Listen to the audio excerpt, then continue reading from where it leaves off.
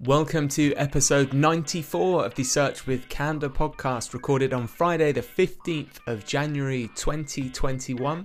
My name is Mark Williams-Cook, and today we've got a bunch of stuff to talk about. We're going to be looking at some new advertising features in YouTube to do with product placement that are currently being experimented with.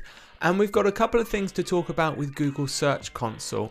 So there's some new news performance reports, and when we cover these as well, I'm just going to take you through the difference between these performance reports and the existing news filters, as it's getting quite complicated now. So I just want to make sure everyone understands the difference and what they're for. There's also some new and improved reporting within Google Search Console. So this is to do with their index coverage and data improvements, and we'll be talking about crawl anomalies as well. Before we get going, I would like to tell you this podcast is very kindly sponsored by Sitebulb. If you haven't heard of it, Sitebulb is a desktop-based SEO auditing piece of software for Windows and Mac. We use it at Candour Agency. I've been using it for a very long time. Excellent piece of software. They've got a special trial deal for Search with Candour podcast listeners, which means if you go to sitebulb.com/SWC, you can download a free 60-day trial of Sitebulb. There's no credit card or payment required up front, so it's totally free, and you don't have to worry about it randomly starting to charge you afterwards, as is the way sometimes with free trials, but not in this case. Every week when we talk about Sitebulb, I normally just talk about something I've enjoyed with their software or some feature that I particularly like. And I think it's the last version before this latest one that came out, they've actually added some more improvements to the Google Sheets integration. So the Google Sheets integration is something I've talked about before. It's a really neat feature of Sitebulb, which is that it can link directly with Google Sheets rather than having to kind of export stuff maybe to Excel, fiddle with it, and then if you are using Google Sheets to connect data up to other tools or services, it saves you having to upload and import it. So what are these updates? Now you've got the option to export all hints directly into a single spreadsheet with a single button press. You've got a prefix of the importance of that issue column, which is now numerical. So it means that you can very quickly now sort by the importance of the issue in a sheet. Similarly, you've got the same for the warning type, and you've got now absolute hyperlinks to link up the hint name with the sheet reference so that the worksheet can be copied, used elsewhere without links breaking. I'll put a little GIF in the show notes at search.withcandour.co.uk so you can see what it looks like, but it's absolutely brilliant. It basically gives you a full prioritized breakdown of SEO issues with explanations of what they all are pretty much instantly, which is a great starting point if you are doing audits. So check it out. It's sitebulb.com/SWC.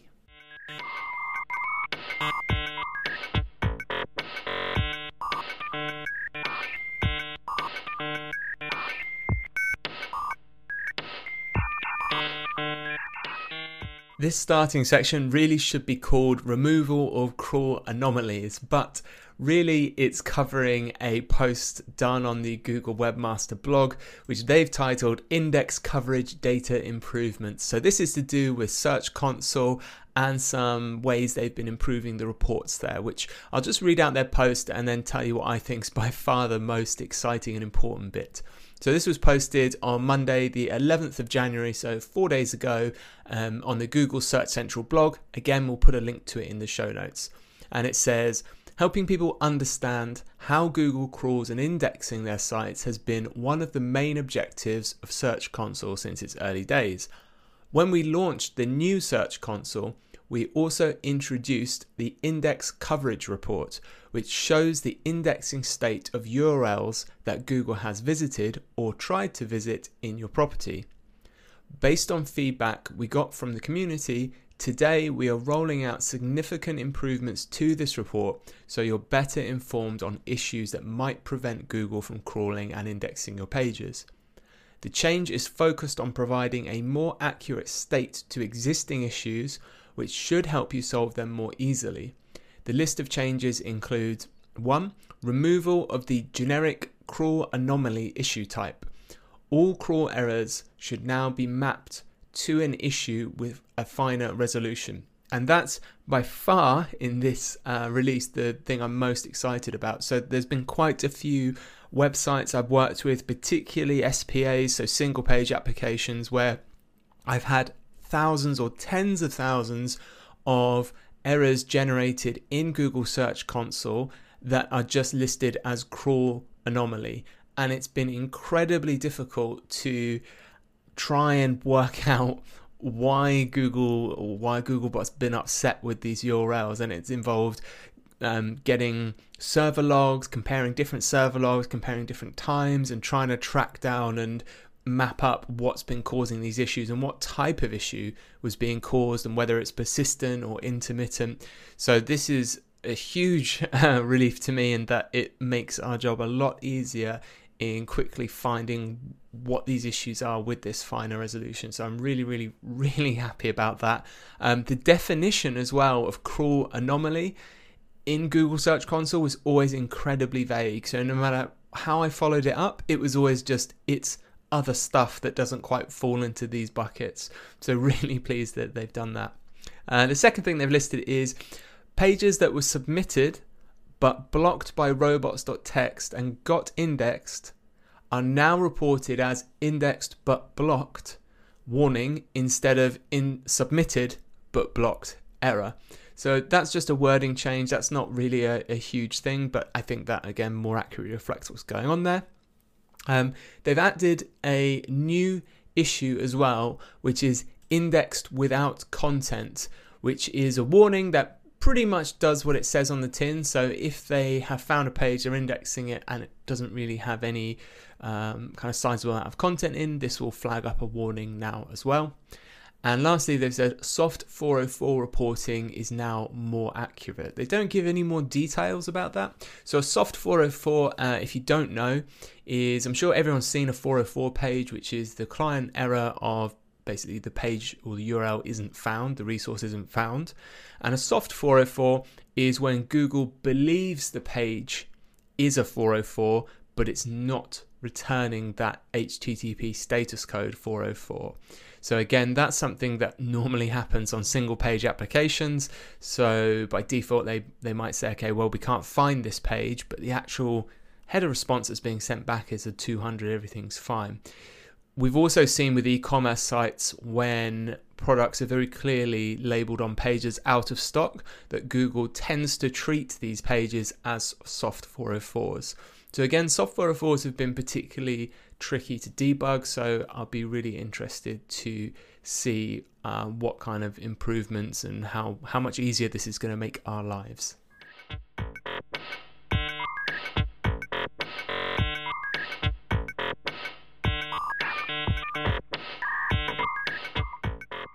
In a Google Ads PPC update, something quite exciting has happened. I saw it covered first on androidpolice.com, so I will put a link again on search.withcandour.co.uk in the show notes. And this is about buying products directly from YouTube. And this is a story that they actually covered back in October 2020, when YouTube had actually started to ask some of its creators to tag the products they were featuring within their videos so they could be linked to Google's analytics and shopping tools. And although they wouldn't share any more details at the time, Google did confirm the end goal was to be able to sell products directly through YouTube rather than just advertising to get clicks. And this latest announcement has come through the YouTube test features and experiments page. Again, there'll be a link in the show notes. And this announcement says, January 14th, 2021, so this is yesterday, testing a new way to shop on YouTube. We're testing a new way for people to easily discover and purchase products featured in YouTube videos. Creators in this pilot can add certain products to their videos. Viewers can then see a list of featured products by clicking the shopping bag icon on the bottom left corner of the video. From there, viewers can explore each product's page to see more information, related videos, and purchase options for that product. We are currently piloting this feature with a limited number of creators, and it is visible to users in the US on iOS, Android, and desktop. And this is super interesting. So this is something similar we've seen happen on Instagram, which is this is starting to tackle the different ways that people are engaging with content to buy things. So rather than, and it's something we've seen, and I've talked about actually on this podcast before when we've talked about things like image optimization and e-commerce, which is that primarily just doing a text-based search, looking at a list of websites, clicking on them, and then going through them isn't always how the vast majority of people are conducting these purchase journeys. So with fashion as a good example, we've covered a few times the different ways Google's looking at evolving e-commerce fashion SERPs to make them more visual and more website agnostic, so showing a larger inventory. And we've seen lots of examples where users click on the images tab and just kind of scroll through images to visually look for something they like and then click on it and then end up on the website they're on. And as I said, we've seen that for a while now on Instagram, where we've had products featured normally by influencers within posts. So this is a way of catering for those people that are using YouTube regularly, obviously using it to discover, be introduced to, learn about things and directly find ways to buy them, rather than the, at the moment, fairly basic, check the link in the description kind of thing. And I find all this fascinating around YouTube's monetization, because way back when YouTube was bought by Google, it was running at a huge loss for a long time, losing hundreds of thousands of dollars a month. And we've seen the rollout slowly of advertising on YouTube with pay-per-click banner ads on videos. We've got pay-per-view video ads, YouTube's TrueView. We've got YouTube Premium to get rid of all the ads, and now this. So again, this is something I'd maybe put into longer term plans. If you're e-commerce, it really is a good time to be thinking about video. If you haven't already, you really should be. The Google Ads team, I know the reps certainly were leaning on us heavily last year to try and get more clients to start creating video content, because there is that, I think, inventory gap at Google, and it provides a whole new kind of surface for them to show ads. But I think that's definitely what we're going to see again over the next few years, which is this more video content, more ads in video, more engagement with video. So something to put into your long-term plans. Check the link in the show notes for more details.